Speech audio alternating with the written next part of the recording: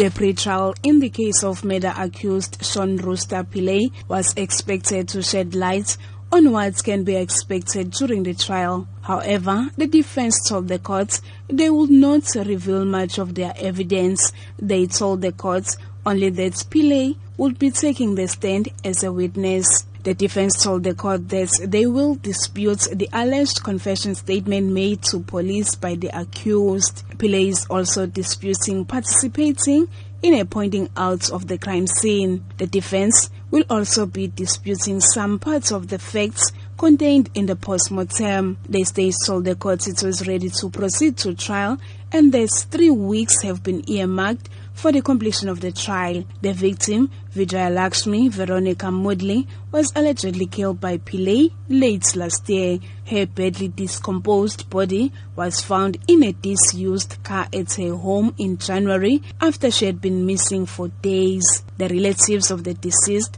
have been attending the court's proceedings, hoping to get answers about the motive for killing her. The relatives say they are now waiting for the trial to get closure. The trial will start on the 8th of May. I'm Nonkulego Hlope in Durban.